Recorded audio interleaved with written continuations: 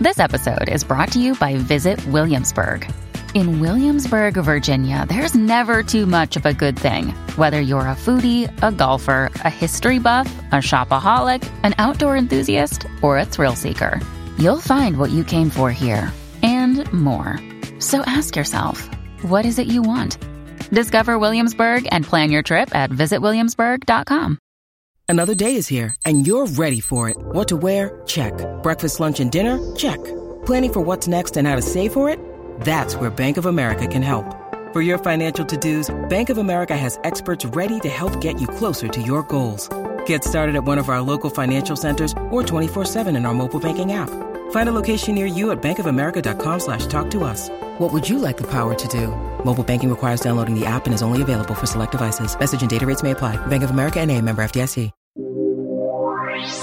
You are listening to the Glass Cannon Network, the premier source for role-playing game entertainment.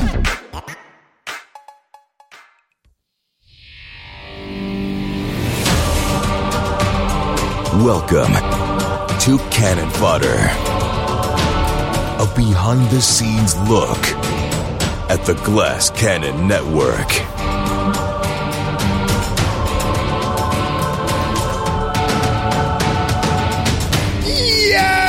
What is going on, everybody? Welcome back to Cannon Fodder. It is Wednesday, February 28th, 2024, and I'm your old pal, Joey O'Brien. And I'm Troy. My throat hurts. LaValle. Is the Troy a little bit sick today? I feel a little shitty, man. I woke up with a sore throat, and usually after 9 cups of coffee, it goes away, but it's still there. You just burn it out with the acid? And I forgot to brush my teeth before Cannon Fodder, so it's just a real unpleasant feeling in my mouth. Something's going around. My daughter is homesick right now. She's right on the other side of this door, watching some sort of cartoon at the moment. I said, bother me if you need anything, even if I'm doing a show. Wow. Bother me. So if that happens, Troy, you're gonna have to vamp. I can vamp, or we can just cut and edit it up. Yeah, but I don't like editing video. You know how I feel about that. Keep it raw. That's true. Raw. I don't like doing extra work. You know what I mean? That's fair. That's fair. That's fair. Let me ask you a quick question. I just had a dentist appointment recently, had a situation come up, and I'm curious. I don't drink any coffee. You drink a lot of coffee. Does your dentist ever bring up your coffee drinking? Does it have acidic properties that kind of eat away at your teeth? Is that a thing? Because my dentist was like, do you drink a lot of coffee? And I was like, no. And they were like, well, there seems to be some acid-like deterioration in like one of your molars or whatever. I was like, I drink 2 bottles of wine every morning. Like, is that weird? Is that acidic enough? No, but coffee. Does that ever come up with your dentist? No, teeth are so weird, man. It's like genetics. Genetics? That sounds like a cool name for like. I'm writing that down for a potential character name. Sir, I am Geneticus. Geneticus. I love Flaming it. Sphere. No, it's like genetics. I can't fucking say it. Genetics. I have like very strong teeth, and I'm very good at brushing twice a day.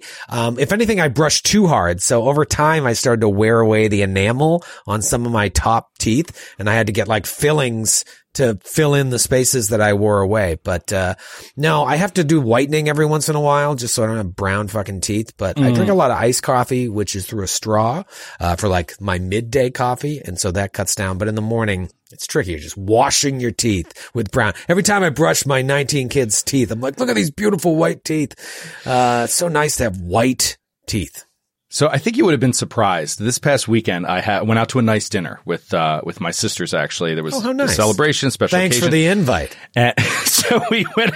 Me and my 2 sisters and Troy went out to dinner on Saturday night. So on Saturday night, we went out. We had a nice meal, and we were planning on hanging out afterwards, going out afterwards. Toward the end of the meal, and it was sushi. So like I wasn't feeling like bloated, tired, but I was feeling like a little run down from the day. And I was like, we got to go out after this and have some drinks. Like I kind of I need a little boost.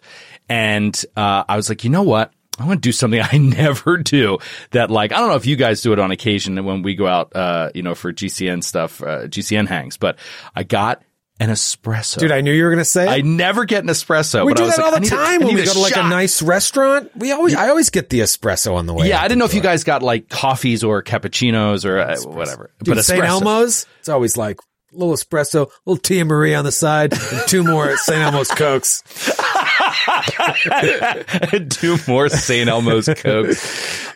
Anyway, it was really good. It was, and I left that restaurant like walking on air. It was crazy. I was like, let's go. And you don't drink coffee. That's crazy. That's like as concentrated coffee taste as you can get.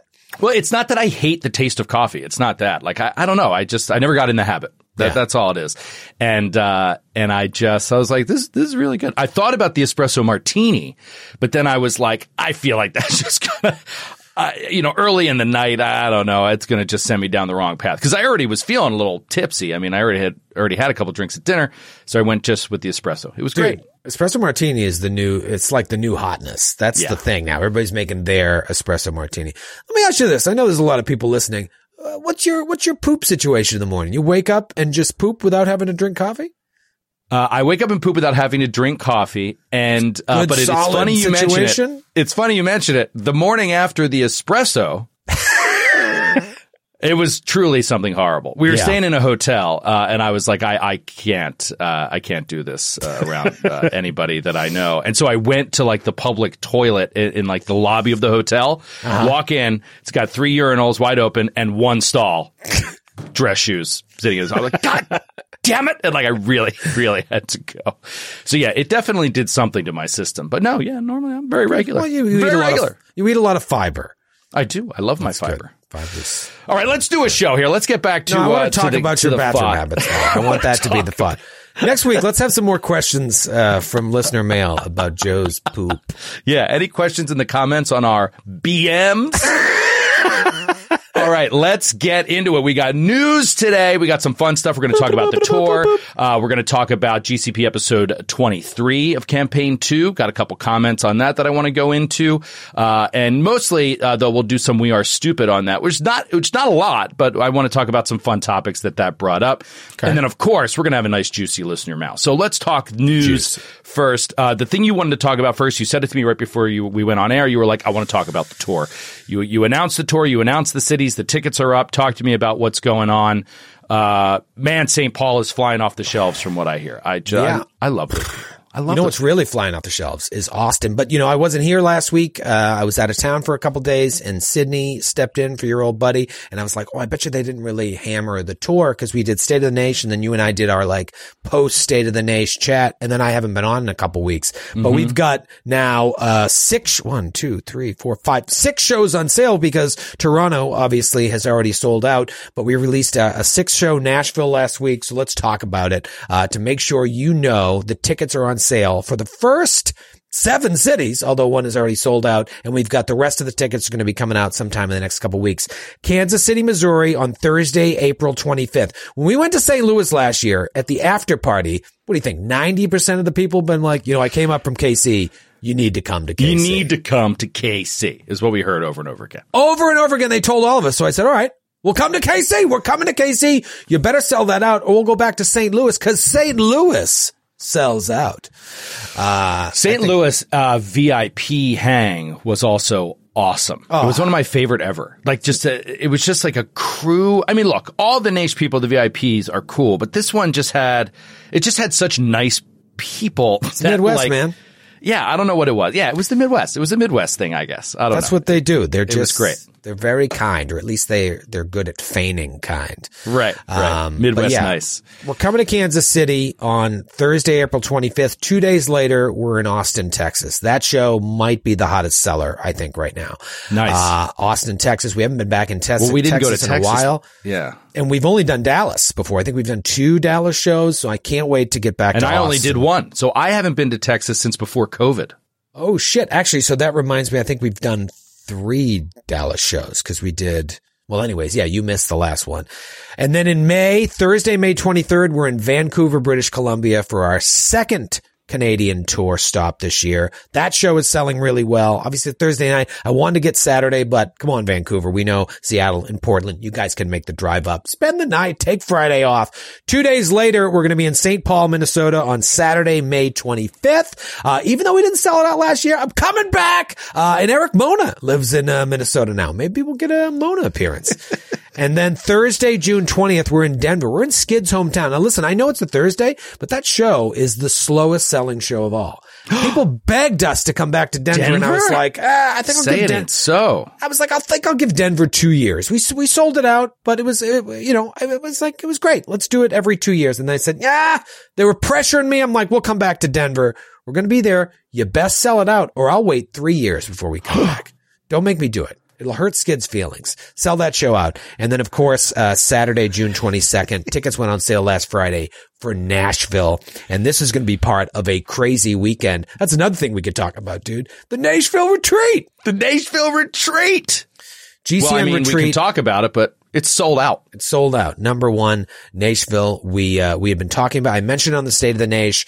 We talked about it a little bit on the post-Nash FOD, and then we released it first to our subscribers on Discord. I know some people were upset about that, but you have to understand, like, when we're doing something big like that, it has to go out immediately to our paying customers, people that we know are going to convert sales for us, because this is a huge risk. We have to make sure that it's out there for our paying customers. By the time we went to put it on regular social media, it completely sold out. So we started a wait list. We're in talks with the hotel right now to release more packages, but this is going to be a fucking weekend, dude. We arrive in Nashville Friday morning, and we'll go over to this resort, and Friday is going to be like board game. We're buying like tons and tons of board games to bring in a U-Haul up from New York. Board game, cocktail party, open bar, past hors d'oeuvres Friday night. Saturday, more gaming, probably more board games and living card games, but obviously we'll get into some more RPGs. Luxury bus comes and picks you up if you are going to Glass Cannon Live. If you got the VIP experience, which you could purchase through the Nashville Retreat, luxury bus picks you up, drives you to the show. You hang out with us pre-show. You watch one of the best shows of the year. Luxury bus takes you back. There's 19 restaurants in this place and 3 pools, so I'm sure things will get weird late Saturday night. And it was so successful, and we're going to try and do this in other cities. You know, this was kind of like at the top of my list of things that I wanted to do this year, and we're trying to find the right place to do it. I was on the fence about coming back to Nashville because I didn't know. It's like people who live there obviously are going to come, but like we want to entice people to travel out there to sell out a big show like that. And so the retreat was a perfect fit. Who knows? Maybe we can do another one in the fall. Certainly we'll do another one next year, but be on the lookout. If we're able to open up more packages, we'll continue taking names on the wait list. Very, very exciting. Come see Glass Cannon Live. What's going on with merch? There's some new merch that's hitting the store right in time for Toronto, right? Yeah, we're going to launch 2 new pieces at Toronto that will be publicly available the Monday after that show. We've got the original OG GCP hat. I'm not wearing it right now, but it looks similar, with the GCP and the little, neon green and the P. We had them completely recreated. I sent them like the last original hat that I had to the designers, and they like restitched it to match it. And then of course the bird shirt, which is, the bird shirt's actually happening. And you know, I have Does it look terrible? Dude, I have your drawing right here, because I had to like scan it and send it over. Let me see it. I have your bird drawing right here. And it looks real shitty, right? It looks comically shitty, but right when you drew it, I was like, that's a merch idea.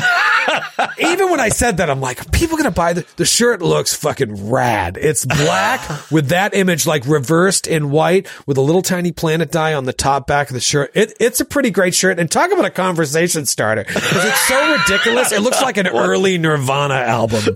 Like what people the hell is on your shirt? What band is that? Well, it's a little known podcast.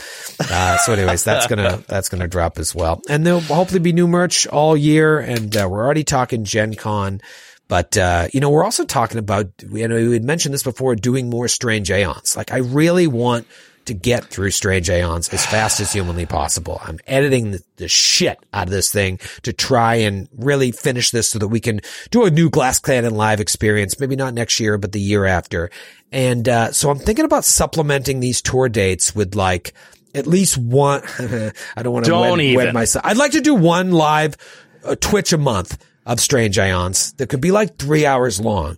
and you combine that with a couple shows a month, we'll fly through this. It's also been so long since we played. Like, I just want to play. So I'm kicking around the idea of doing like a Glass Cannon Live tour kickoff live stream before Toronto, just to kind of do a big recap, get everybody back into the flow, get everybody who isn't caught up a chance to like, I don't want to listen to all those shows, listen to my recap, jump into a sexy session, and then just hit the ground running in Toronto, and then maybe before KC in Austin, do another live show, and then we'll finish book 4 hopefully before Christmas, and then do a quick book 5 and 6. I don't know. We'll see. That's my plan, is to really just like streamline this so that we can rethink the live show experience.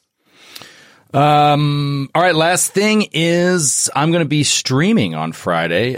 New game for those of you that are not up on it. Pacific Drive, I think it's called. Pacific Drive has dropped on PS5. Is it called Pacific Drive? Yes, Pacific Drive. I'm going to stream that on Friday. So Friday at noon, really wanted to do Helldivers 2. That was so much fun. Thank you for everybody who came out and hung out to watch that. Me and Paula and Mary Lou and Sydney playing Helldivers. We just couldn't get the schedules together today. Sydney's actually on a film shoot this week, and that really kind of killed it. So we're going to try maybe next week to bring back more Helldivers. So I'm trying. But in the meantime, I'm going to check out this weird new survival game, which takes place in the Pacific Northwest, where all you have is like a station wagon, and you have to figure out how to survive in a post-apocalyptic PNW. Dude, you're always playing cool games. I saw the logo for them. Like, what the fuck is that game? What is going on? Is this like on Steam? You're not doing console, right? It is PS5. It just came out on PS. Okay. It was on Steam before, and now it just came out on PS5, which is why I'm doing it, because I'm like, I love to play stuff on PS5. So, dude, speaking of PS5, do you want to talk a little Shadow of the Erd Tree? Oh, dude. So excited for this. All right. So Shadow of the Erd Tree, for those that don't know, is the Elden Ring DLC, which is blowing up. What is it, coming out in June? Coming out in June. Like it, you know, Elden Ring came out last February. A year later, they announced the DLC, and it's not coming out until June.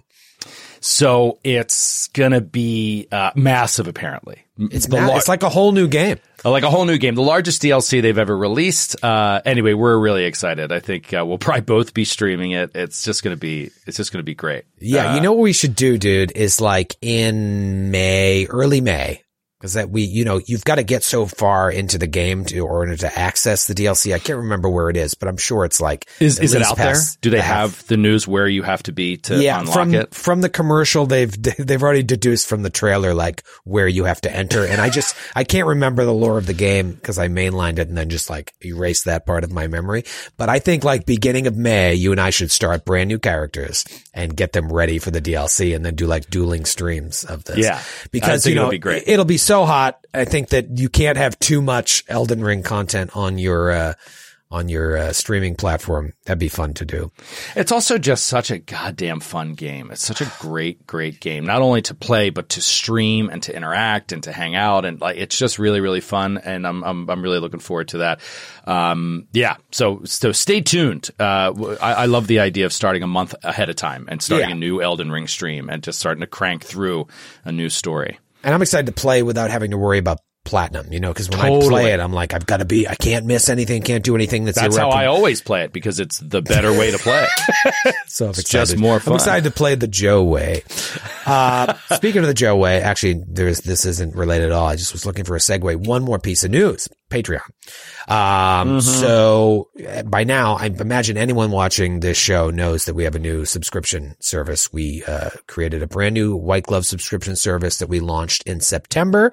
And obviously with the State of the Nation, we announced that everything we've ever done is now on there. Like 99.9% of everything we've done is on there. So no longer do you have to go anywhere else to find our content. You subscribe, you get access to everything, and it's there. Even stuff that's freely publicly available elsewhere. That never happened on Patreon. The ability to migrate from Patreon to the new service without, having to pay the new prices. The deadline to be able to do that is March 6th. So you've got a little over a week to do that. I sent out a message to everyone that's still active on Patreon. I posted on Patreon just to let people know if you're holding out, we don't know why you're not making the jump over there. And if there are good reasons, let us know, because we can assuage your fears or perhaps explain to you why this is going to be a better transition. A day is going to come when we're not going to be able to post on Patreon anymore. So transition is inevitable. March 6th is going to be the last chance to be able to lock in, grandfather in your Patreon price to the new prices. So if you're still subscribing on Patreon and you haven't made the move, check your Patreon email or go there. You'll see the walkthrough link. It's 3 easy steps, and you really only have to do 2 of them if you don't use Discord in order to translate your Patreon membership over to there. If you're an annual subscriber, it counts all of that credit over. It's super, super easy, and you're going to have to do it sooner than later, so you might as well take advantage of the grandfathered in opportunity. Yeah, it also helps us too, because we are the more people that we get over before that first week of March, the better it is financially for us. So it is very beneficial to us if you make that transition as soon as possible, because after that, we don't have an exact deadline time, but at a certain point, the Patreon is going to be basically shut down with new content. So it's definitely going to help all of us that if you have a couple seconds to put together to do this, just get it done. Get it off your plate, and then it'll be over with. All right. Are you done? I don't want to talk about news anymore. I want to talk about the Glass podcast. Yeah, I guess I'm done. I want to talk about playing pretend. All right, let's talk about TCP episode 23. When you need mealtime inspiration, it's worth shopping Kroger, where you'll find over 30,000 mouth-watering choices that excite your inner foodie. And no matter what tasty choice you make, you'll enjoy our everyday low prices, plus extra ways to save, like digital coupons worth over $600 each week. You can also save up to $1 off per gallon at the pump with fuel points. More savings and more inspiring flavors make shopping Kroger worth it every time. Kroger, fresh for everyone. Fuel restrictions apply. It's happening daily. We're being conned by the institutions we used to trust. The mainstream media is distracting us with meaningless headlines instead of focusing on the harsh realities facing American families. Time is short before something big happens, and that's why so many folks are preparing. They're becoming self-reliant by investing in emergency food storage from My Patriot Supply. Go to MyPatriotSupply.com and secure 4-week emergency food kits for each member of your family. Each kit contains tasty breakfasts, lunches, and dinners, averaging over 2,000 calories per day. Save $50 on each 4-week food kit you purchase. Plus, get free shipping on Ready Hour 4-week emergency food kits. You're not ready if it's not Ready Hour Foods. At My Patriot Supply, you can also get solar power generators, water filtration units, heirloom seeds, and survival gear. Order by 3 p.m. and your unmarked boxes ship the same day. Shop MyPatriotSupply.com today. MyPatriotSupply.com. Obviously opening with the fight against the centaur woman and her strange sidekick, which we'll talk more about that in the actual We Are Stupid, because that's kind of like the chunky combat part. I do want to skip kind of past that and to the end to this amazing corridor of paintings that really is the thing I was talking about basically when I said, like, this happens in all of these mystery RPGs. It's like, no matter what you do, there ends up being a point where it's like, aha, and everything gets kind of dumped out in front of you. Was that this moment to you in terms of, like, as you're preparing and reading this AP, is there a room full of paintings that sort of catches you up on the story if you weren't putting it together already? Or is this something you kind of crafted to draw us into the story a little bit more? The idea of the room full of paintings is from the AP. They just don't really describe what's in the paintings. They they kind of lead you into like this cursory thing. Maybe painting 1 is this to painting 2, but then they just kind of skip ahead. And so they tell you this is an opportunity to reveal things. So it's like, all right, let's really lay it out there. Yeah. It's so important to, the stuff that that you just assume the players will figure out, which obviously you guys aren't figuring out. And so I was like, how do I reveal stuff while still asking a few more questions and, leaving a couple dangling things out there that they're still trying to piece together, but also tie it into all the clues that you've had so far. And I don't know if you guys, we'll see maybe in this week's episode, if you've started to connect some of this stuff to stuff you've already learned, because there's just been so many different things. But, it's a great opportunity to reveal stuff that otherwise, unless you find a journal or you read the adventure path afterwards, you otherwise wouldn't know. I wanted to be really forthcoming with the information you got here. Yeah, it was great, and a really good moment to lay some of that stuff down. And obviously, you want us to connect it to things we've already learned before, and I mean that's not going to happen, at least for me.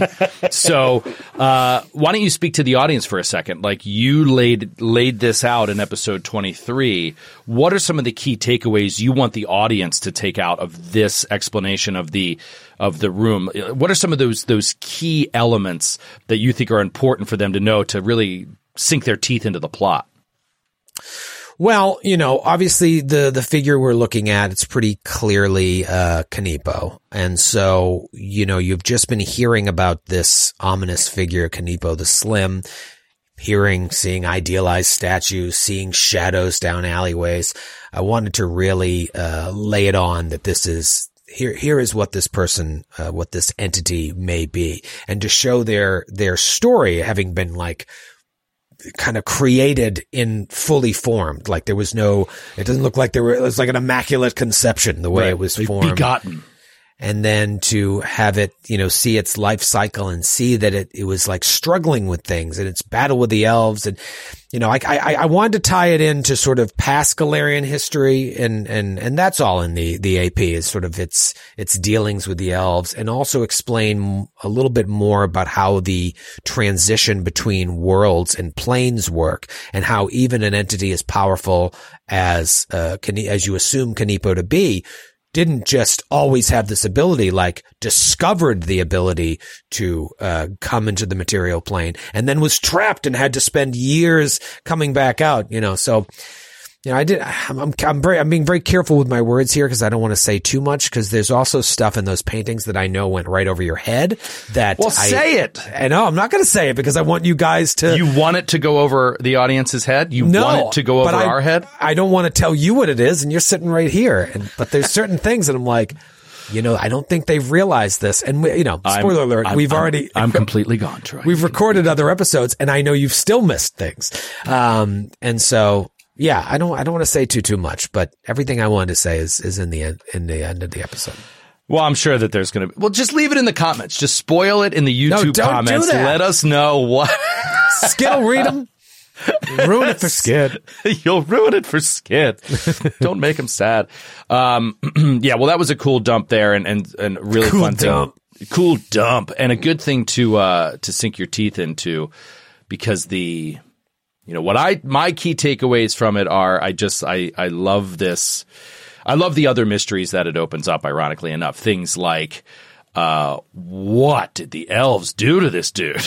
You know what I mean? It's like, it wasn't clear to me, like, why he embarks on this hatred of elves and killing elves and haunting and murdering elves. And then like, what is it exactly that he is seeking from these people he's experimenting on, or from the elves? You know what I mean? Yeah, that's very important. Like, you could think it's like immortality or something like that, or the long life that elves have or something, but like, he's just taking humans too, and like, other races that are not known for their longevity.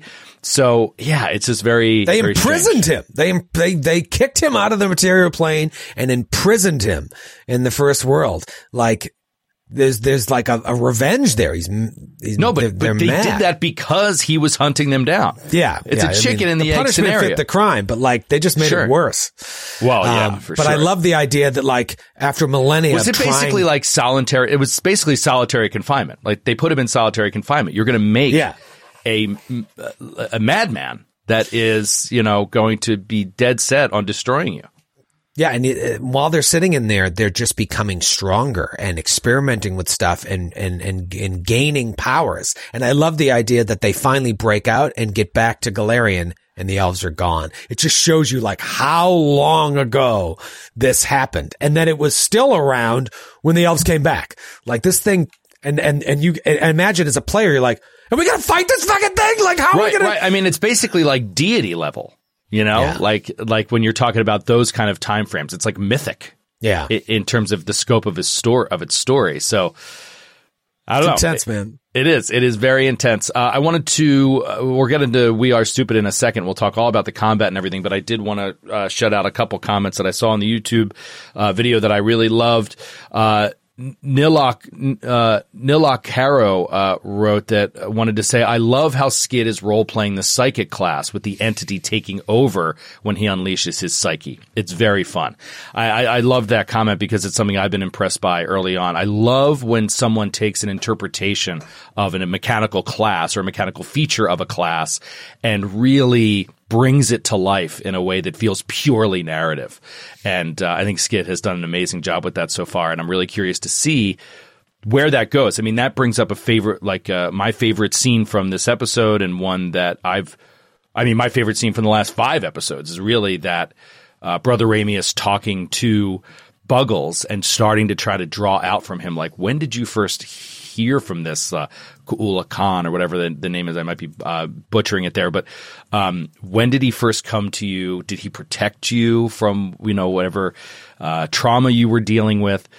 And just starting to kind of plumb the depths of what's going on in his psyche is a really cool mystery to unfold within the characters.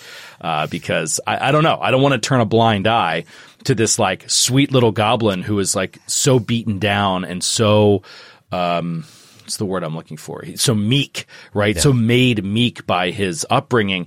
But then every once in a while becomes this like other person. It's frightening to be around, and it's definitely something you don't want to ignore. So yeah, it was a great moment. And I see it being commented on a lot, like that moment between Ramius and Buggles. You got to find those moments especially in combat heavy episodes, to like have those conversations and mine a little bit of a backstory, especially for characters who, as we've already established, already kind of knew each other before this, but we haven't seen them getting to know each other. Now is where they're getting to know each other. So finding those moments is clutch. And I love this idea. I'm really interested to see if Skid mines this sort of like, you've got this split between Buggles and the Ku'ula Khan, and Buggles is so meek and powerless, and he doesn't gain power until this. I want to see Buggles like start to become powerful in his own right, whether it like being inspired by this voice or just finding it within himself, so that it's not always just back and forth. So that would be an interesting journey.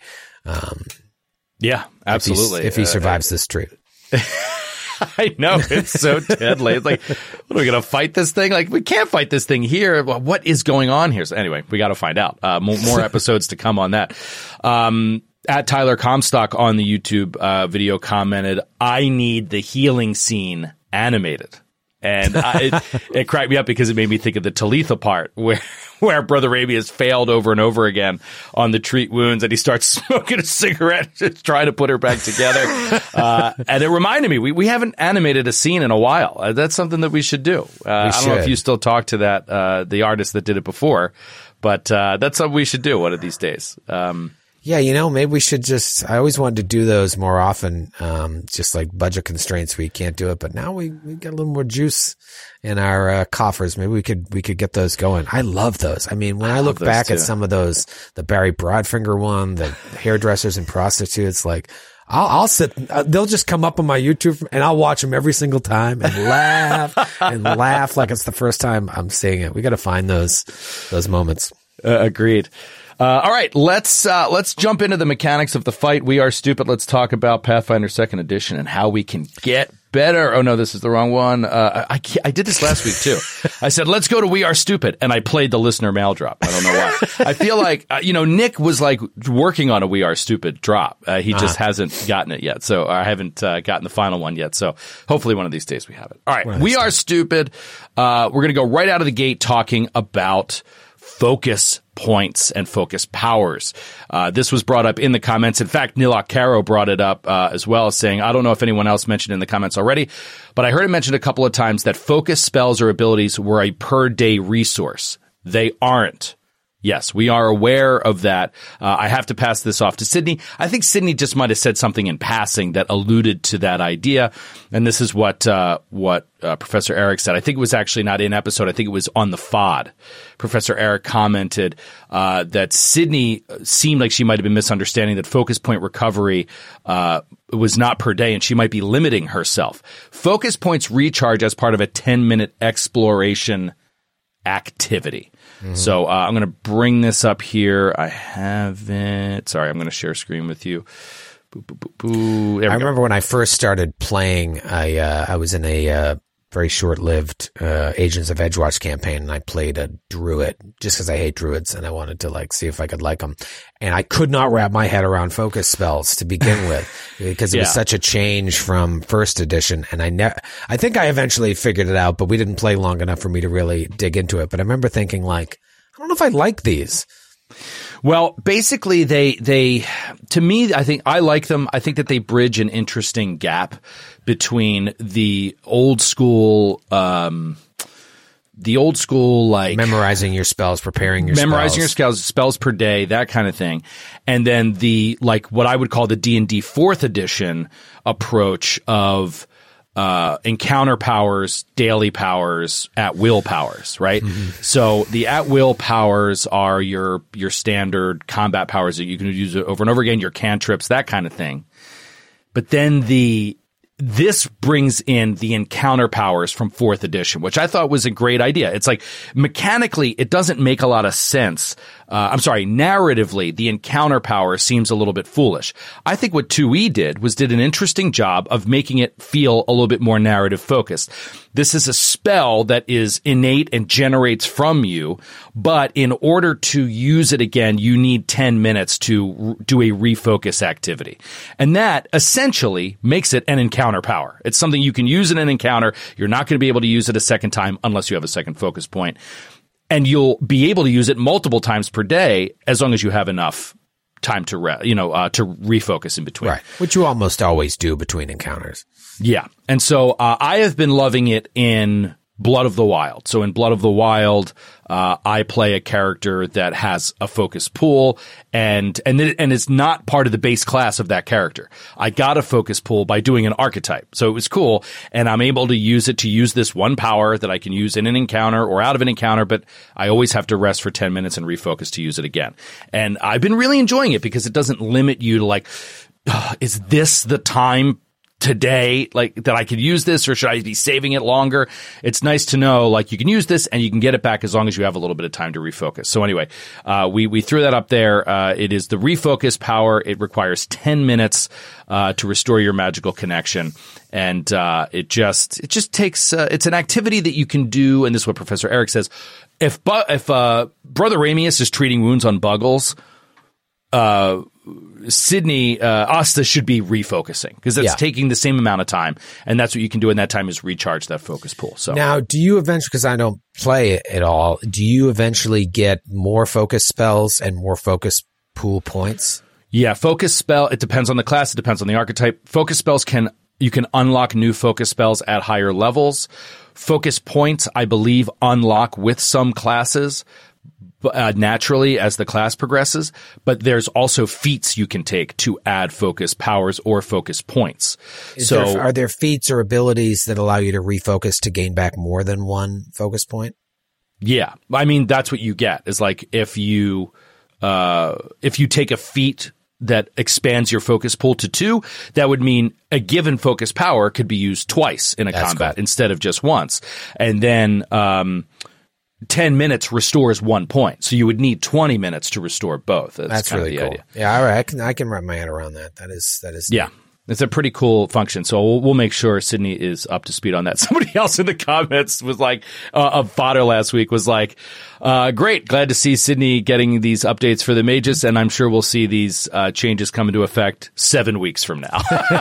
Well, I'll tell you, the funny thing is, like last week's episode was, we recorded that early January, maybe. Mm-hmm. And then last week we recorded tomorrow night's episode. We had some scheduling issues. And so like we're playing catch up a little bit, but this is one of this might be the closest we've had to like releasing from recording. It was like last Thursday, I think. It'll be a week old. Yeah. It was really, really tight. So when you guys see tomorrow night's episode, like we just recorded that. So, but thanks for taking away Sydney's excuses for, her.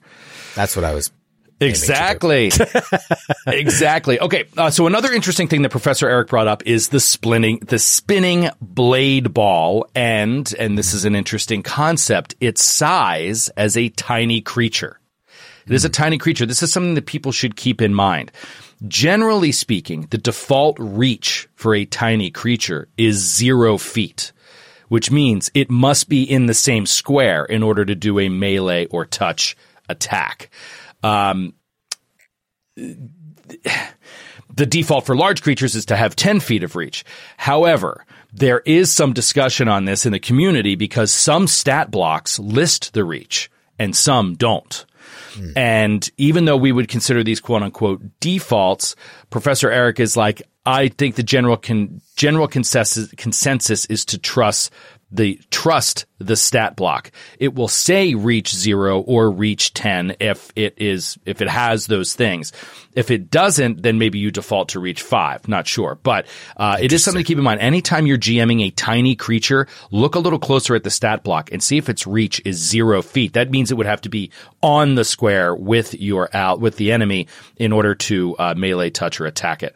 I'm looking right now and I don't see a listed reach. Right. Now, the primary method of attacking for this creature was the move and strike ability that it had. It explicitly allowed it to attack a creature along its path. So it doesn't slice. Right. It doesn't really matter here with this creature because it would be passing kind of through anyway. But it has a blade attack. It has a blade attack, and that would have to be like a normal reach-based attack. So I think if it doesn't say, it should revert to the base for the size, which for tiny would be 0. But so I'm just looking something on to think Foundry. about. Yeah, interesting. Yeah, so he says the one action harm spell with the touch range would have required it to stop in Asta's square if it had reach 0. He says, I think this ended up correct, but the size tiny issues are always worth a refresher, in my opinion. Yeah, and also, like, if it's tiny and has to move into your space, that would provoke an attack of opportunity. It makes it even more difficult for a tiny creature to do anything. So it would behoove the tiny creature to do anything but a melee attack because you're provoking. Correct. But far fewer creatures have AOs. Sure. So hopefully that ends up balancing out.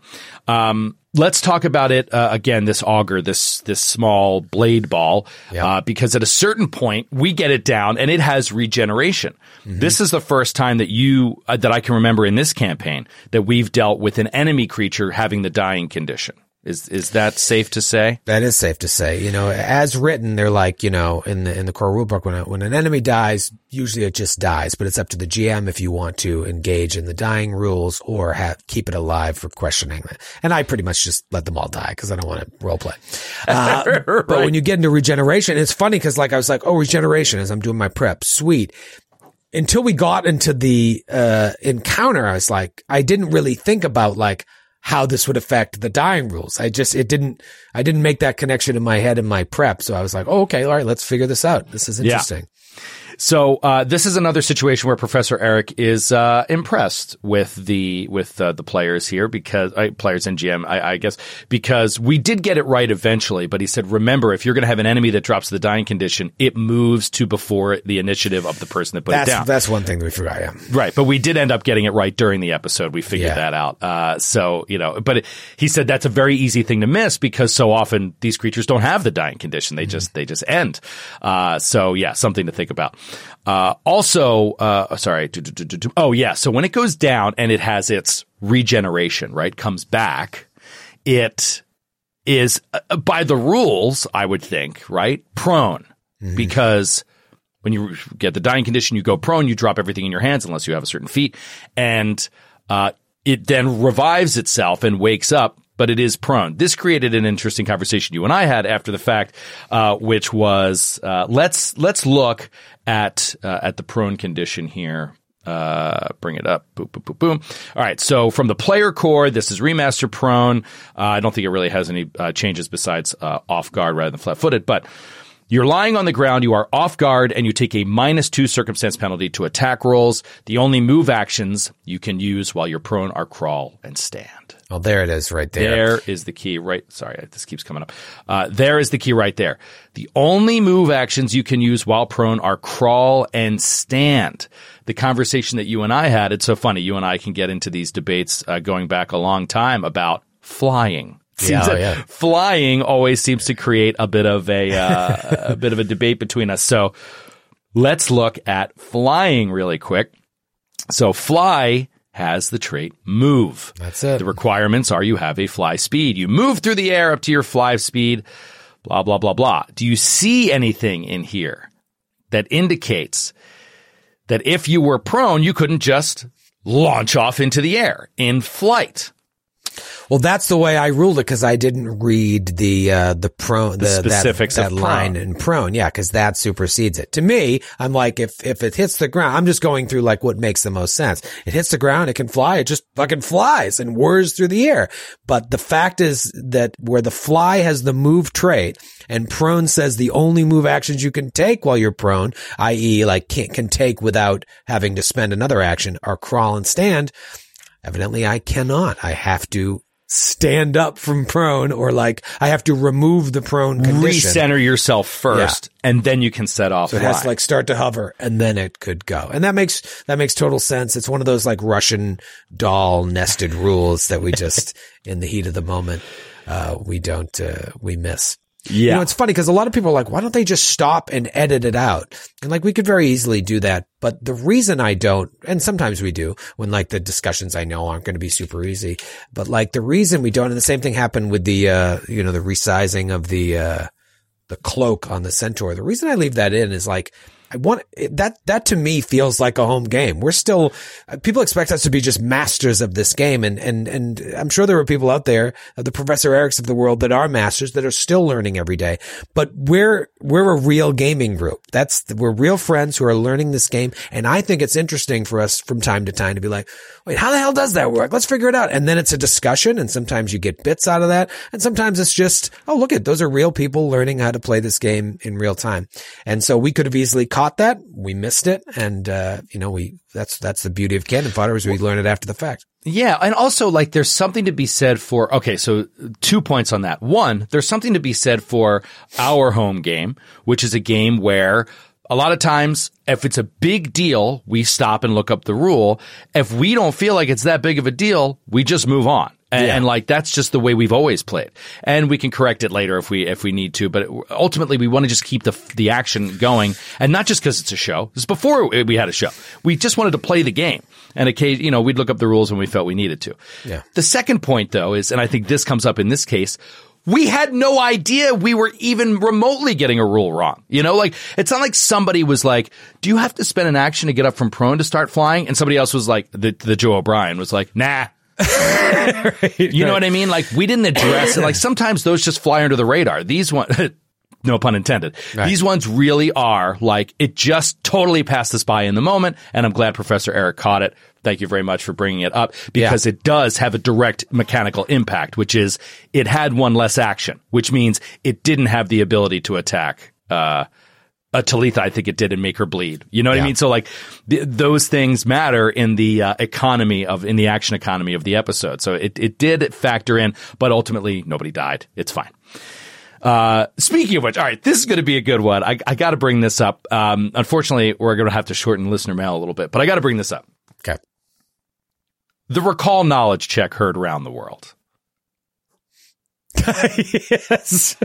The natural 20 on the honeybees. This is going back a little bit, but you weren't on this episode. So the natural 20 recall knowledge on the honeybee, whatever. The tooth fairies. I said honeybees. I was going to say honeybees. The tooth fairy swarm. You haven't been able to answer for this yet, and I just wanted to bring it up for conversation. It's not really even answer for it. It's just, this is a funny thing, because a lot of people were like, this is messed up. It's a natural 20 where you decided to have a little fun with us and give kind of false information.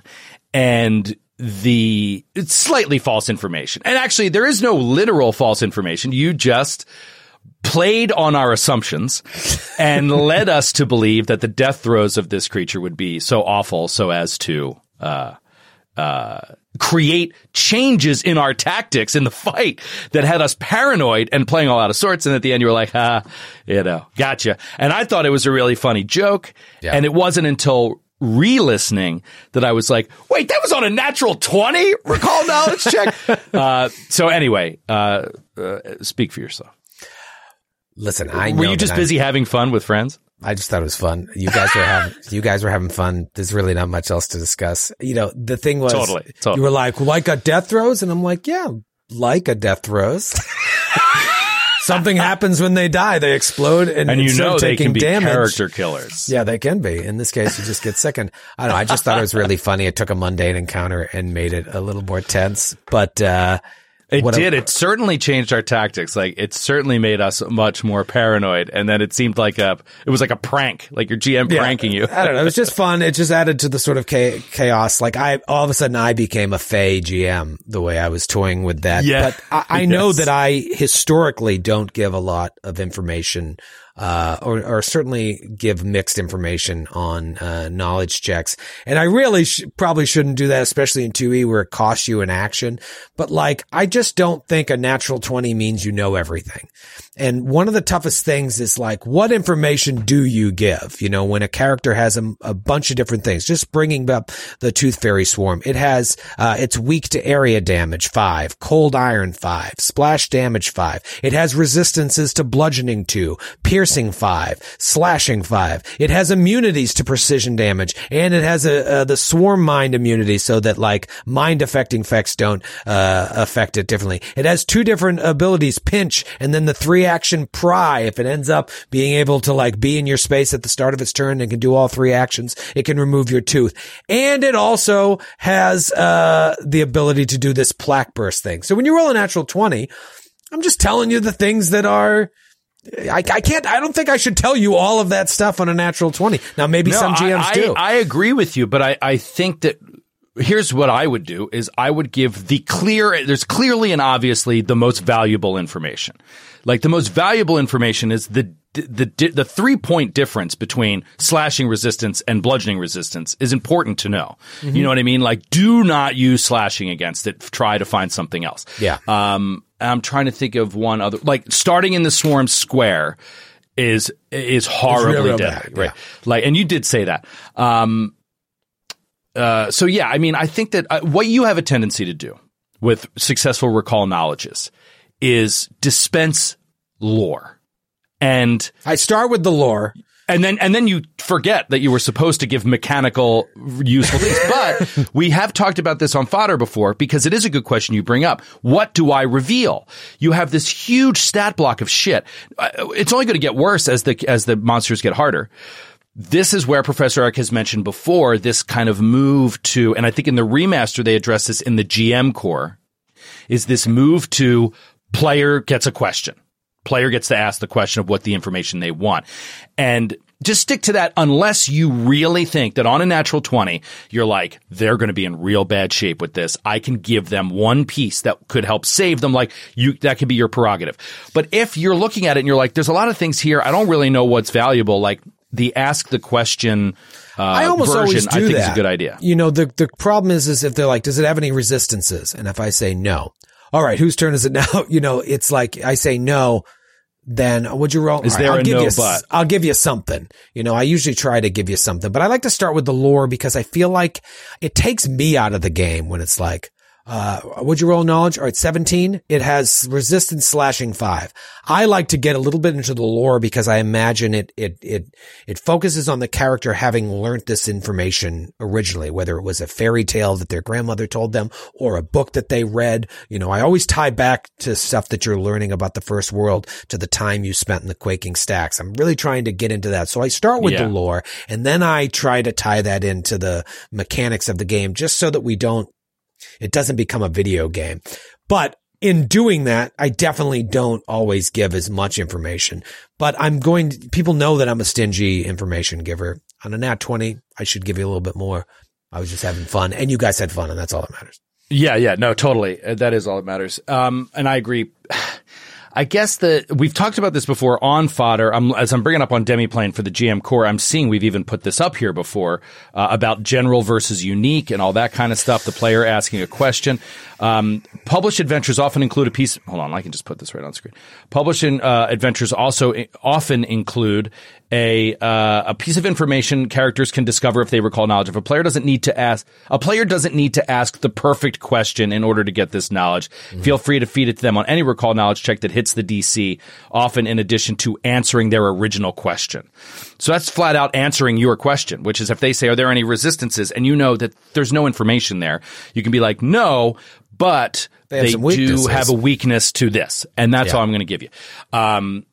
It's as a GM, it's always a balancing act. But the one thing that I'll say, I don't know how recently I've said this on Can of Fodder, but this has been in my belief system in running games for the last decade, and that is, don't fall into the, and I'm telling you this now because I think you're falling into it. Don't fall into the trap that speaking in pure mechanics is playing a video game or taking it out of the narrative. Sometimes the mechanics are the way to translate what your character is seeing that you're not seeing. For sure. It's really important sometimes to say, like, his AC is 38. I'll just tell you that. And then your character is seeing something they cannot hit. They would know that. They would know if they were looking at a fiend that was 18th level that descended down to fight them. Like, you don't have to, you have to bargain for your life. You don't have to worry about describing it in any greater detail, because as much as you say it has huge muscles and smoking eyes and a huge axe, like, you also don't want to tell them you can't fight it. But if you simply say its AC is 38 on a recall knowledge, they'll be like, oh, now I see what I'm looking at. You know what I mean? So that's just one example. I can't imagine me ever saying that, but it's just an example. Its AC is this, It's an I'm example, sure there are people that do it, and that's fun. We got to play around with it. But yeah, I think mechanics can be a good way to translate. That's all I'm saying. Yeah, no, I agree. To understand what the characters are saying. All right, let's get a quick listener mail in here. And thank you again, Professor Eric, for all that detail. It was fantastic. He also mentions that we figured out that when you're healed to full, your bleed stops. We did figure that out by the end. Clutch. Kate brought that up, so thank you, Kate, for bringing that up. And that is from the Player Core page 409. He points it out, and then he says Kate called this out correctly later. So thank you, Professor Eric. Kate's doing her homework. We appreciate it. Yeah, Kate, doing her homework. Kate. I love it. All right, Nick, sing us in. Let's get a question from the nation and then get out of here. It's time to listen to mail. Gotta get your brain up on it. Time to listen to mail. You gotta cue that bucket. All right, we're going to keep it quick today. I'm sorry we ran a little short on time. I've got one from AJ. I've got one from David. You guys are going to be in future weeks, okay? I'm just going to bump it, but you will be in future weeks. Let's go to Dan. Dan from Emu Plains, I think. Emu Plains, New South Wales, Australia. International edition of listener mail. Says, hey guys, longtime listener and member of the nation. It's so great seeing Foundry VTT being used for Gatewalkers.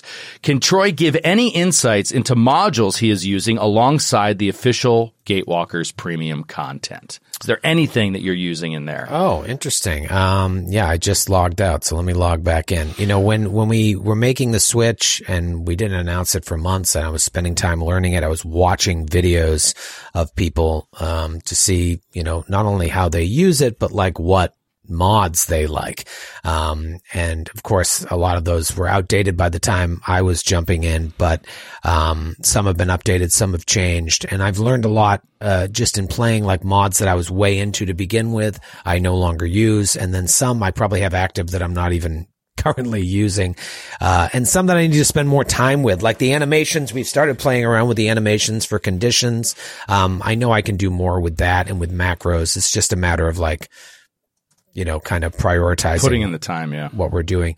But just taking a look here, manage modules. So I have automated animations on. I have the animations, man. They are the thing that's really taken this to the next level for me. JB2A, Jewel, and Ben's animated assets.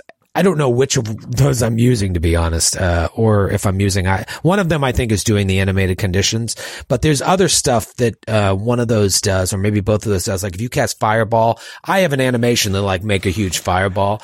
There's so much fucking shit going on while we're playing. I'm not like, oh wait, hold on, let me also get a fireball. But that's something I could, set up macros for and have those, be laid out. It just hasn't been like a priority. One that I think is, as a Pathfinder GM, mainly a GM, not really a player. It is like the only must-have module, and you got to buy it. It's the Pathfinder Token Pack Bestiaries. It has every single monster from the Pathfinder Bestiaries, and as new Bestiaries come out, it gets updated on Foundry, and you can just drag that gets monster. Updated. You don't have to buy another Bestiary. As far as I know, you don't have to buy it again. It's just going to be like a forever purchase. We get it for free, but you drag it over, it automatically. Braggart. I have another mod called Tokenizer that allows you to create tokens, the like sort of round thing around the players' things. But once I have that set up, I drag any monster from the bestiary over, boom, it's a token ready to go. I click on that monster and it links directly to the bestiary from Pathfinder. That is like such a must-have. PF2E animation macros, I'm not currently using that. And then there are the other ones are just kind of I'm not really using a lot of mods, I guess. Oh, really? I thought you were using like a light one. I thought you were using a Fog of War one or something. Originally, the plan, it's sort of like early iterations of figuring out how we were going to employ Foundry. I was going to be using Fog of War. Not Fog of War in the way we did it on the other VTT, but like a sort of adapted version that also used lighting, because I was just concerned about the way the lighting was working. And so I had to see it in action. And so part of SideQuest Side Sesh was really like getting to just throw it to the wolves and see how it worked. And I realized that the lighting makes it so much easier. I just wanted to set it up to have it work the way that it's currently working. And that took some time so that like you could only see what you saw, but once a player revealed it, you could kind of see a dimmed version of it. Yeah. But if there was a creature that you couldn't see. And so that only I could open the doors because you that happened in this episode with the Centaur. Like, it's great. You opened the door and Sydney was like, oh shit. I was like, what? What do you see? Is that token for the Centaur was so imposing. It created a really fun stress environment that I think mimicked what was happening with the characters, you know? Yeah, so I was using a lighting mod early on that now you don't need anymore. Pathfinder does it all. The Pathfinder sort of system for Foundry, it's incorporated, I think, a lot of those early modules into the base thing of Pathfinder. It really is remarkable. I can't imagine how anyone is playing Pathfinder virtually any other way. It is clearly the best. And I'm not just saying that as a shill. It's really been wonderful. Obviously we're not using the character sheets because we use Demiplane, but, if you're using the character sheets, there's so much functionality between, the way that you can put conditions on and have it affect your sheet, the way you can track your hit points and there's a lot of different things that we're not even using, but, if you've got a home game and you're doing it virtually, Foundry's the way to go. Awesome. And then a real quick thank you in listener mail to Giovanni from Glendale, New York, who wrote in, not with a question, but with suggestions for places to eat in Toronto. Oh. So I'm going to have to send that along to you. We will see you there, Giovanni. Thank you so much for the tips. I hope I'll see you I there. heard the Chinese food in Toronto is insane. Oh, I love Chinese. Dude, we got to get some dumplings. Some General Tso's. Man, the theme of dumps through this whole episode has been amazing. All right, let's get on out of here. AJ from North Carolina, I'm going to come to you later. And David, I really like your get in the trunk question. We'll come to that in another week. I'm sorry we couldn't get to it now, but it's coming. It's coming down the line. Thank you, everybody, for hanging out with us, chilling, and doing a little FOD. Getting your dose of the FOD juice. And it's good to have Troy back. Thank you again to Sydney for jumping in for Troy last week. That was really fun. But it's good to be back with the old school FOD. Hopefully, I mean, we got to talk about this. We might have to be back in studio next week. I don't know. We'll see. We'll talk about it. But I see Troy is checked out. I will see you guys. Thursday night. Then the next episode of Gatewalkers is on YouTube. Friday afternoon, 12 o'clock Eastern. Come by and see me take a little Pacific Drive, a weird new video game. It's going to be awesome. Until then, take it easy, everybody. Have a good one. We'll see you next week. Bye. Guess who I am? I don't know. The mouth of Sauron. That's pretty good. But goodbye.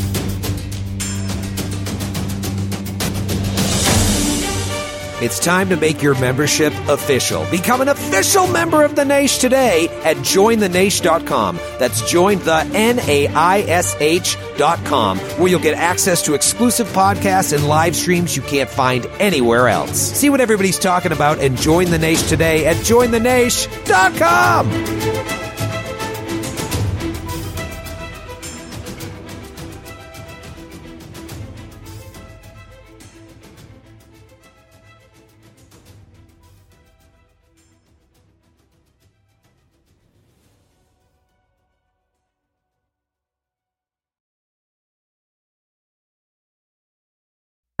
In the 1970s, John Todd burst onto the evangelical scene with a shocking tale. He claimed to be a former witch, involved in a then unheard-of secret organization called the Illuminati, and urged Christians to prepare for a violent world takeover.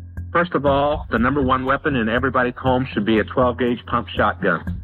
Hear the amazing story of one of the originators of the modern-day conspiracy theory. From Magnificent Noise and Sony Music Entertainment, this is Cover Up, the Conspiracy Tapes. Welcome to a journey into the heart of the Texas Renaissance Festival, the nation's largest and rowdiest celebration of medieval fantasy. But what lurks beneath the facade of tights and turkey legs? Well, we dove deep into the empire to uncover a history marred by mystery and misconduct, murders, assaults, and other crimes that tarnish its legacy. This isn't just a fairy tale. It's a cautionary tale of power, fantasy, and the consequences that follow when they all collide. Search for Crime Waves Renaissance Texas on Apple Podcasts, Spotify, or wherever you're listening now.